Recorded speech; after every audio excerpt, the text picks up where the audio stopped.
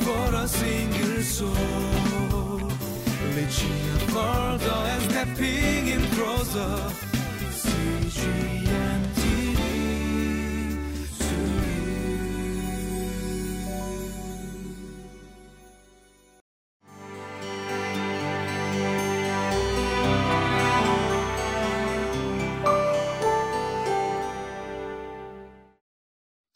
Hi, and welcome to Living Life. I'm glad that you decided to join us, and I pray that you will hold tightly to the Word of God so that it can help us to navigate through life's different challenges that we face every single day. You know, when it comes to forgiving someone, it can be one of the hardest things that we can do as humans. And I know, talking from personal experience, it's very difficult for me to forgive someone because in my mind, sometimes I'll think that I want to have retribution. I want them to pay for, the emotional, the mental, and even sometimes the physical trauma that I've endured because of what they did to me. And unless there's some kind of equality, unless they have gone through and endured the same thing, you just don't feel right. And Jesus here understands that. He knows that forgiveness is not natural. He knows that it's something that we have to fight against our flesh. But He gives and shares a story so that it can help us to relate and help us to get a bigger picture when we learn to identify ourselves with the different characters in the story that He's going to share with us in this parable. Let's dive in and let's look forward to what God has to share for us.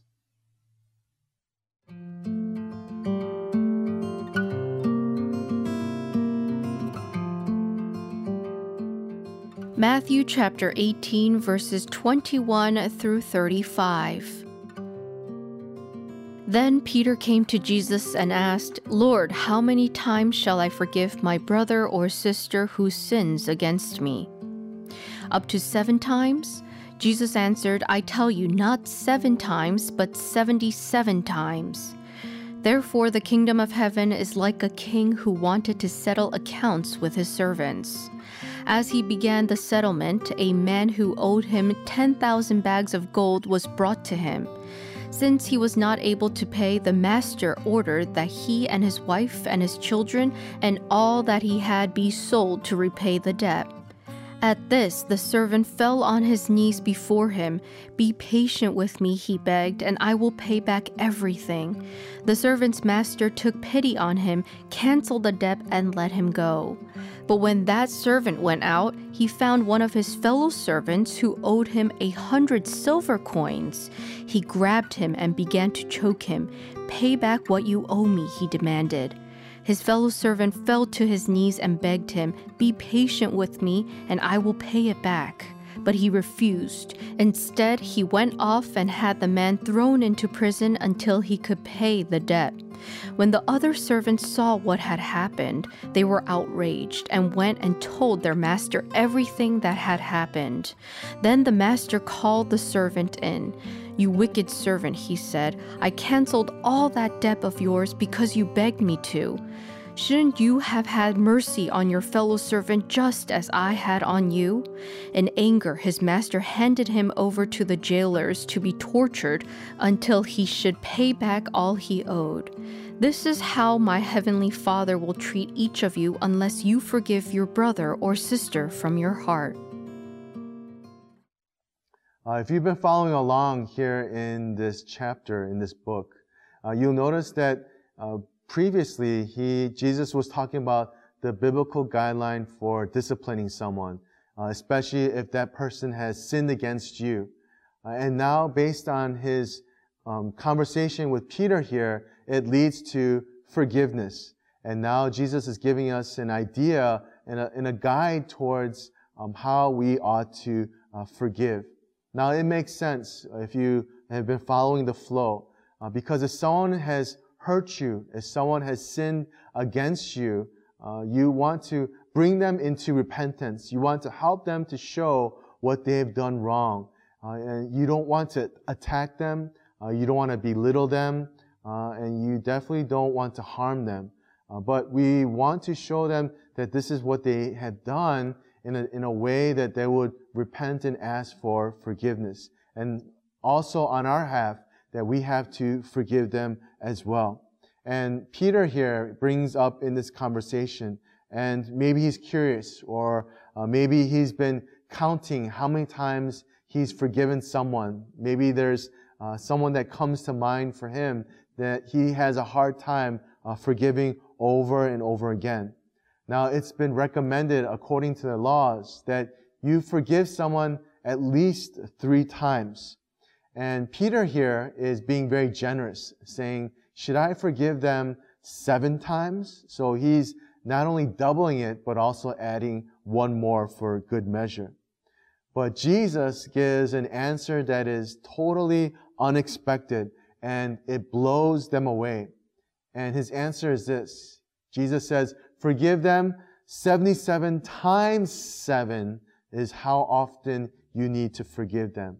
Now, he's not giving them a number saying you should count each and every time until you reach this final number, but he's giving them an enormous amount of times that we should forgive, saying that it should be unlimited. No one's going to count that many times leading up to that.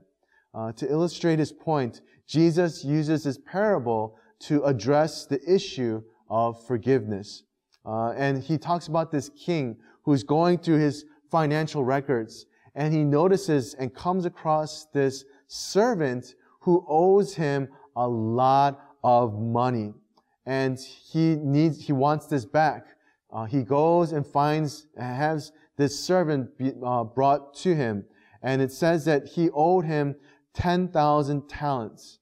Now, if you were to do the equation, if you were to convert this would be equivalent to almost $1 billion in American dollars. That's how much he owed him. That was, and I don't know what he could have done to, accumulate that much debt, but that's how ridiculous amount of money that he owed this king.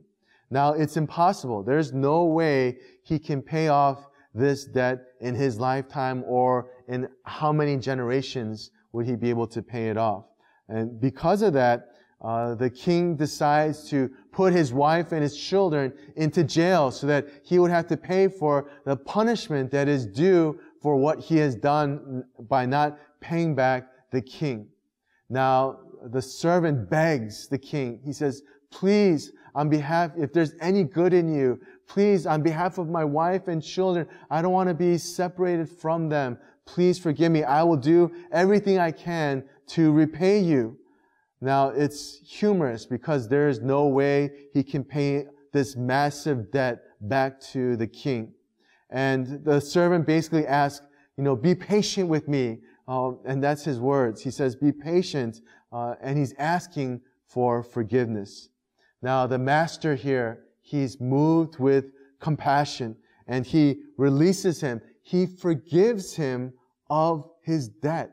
This enormous amount of money that was owed to him, he lets go and says, fine, I will release you, and you don't owe me this money anymore. Now, the irony of the story is that once this servant is set free, he goes and finds a fellow servant who owes him not nearly as much as he owed the king. In fact, he says that he owed him 100 denarii. Now, that is equivalent to 100 days worth of work, wages that was owed to him. This was a small fraction compared to how much he owed his master, the king. And he wants that so badly from this servant.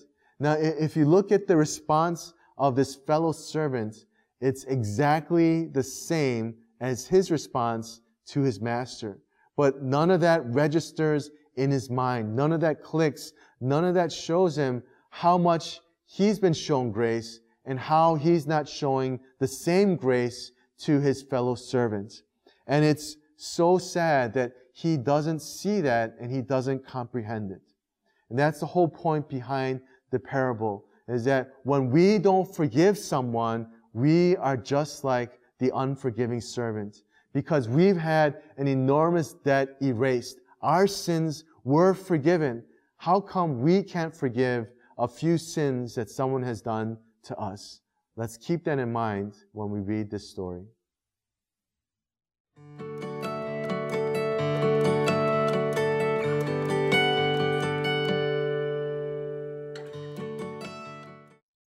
I hope and pray that this passage will bring you a lot of comfort, because when you read this and you understand the magnitude of the importance of forgiveness, and I know for myself, I've received a lot of restoration and a lot of healing because I came to understand and realize what I've done towards God.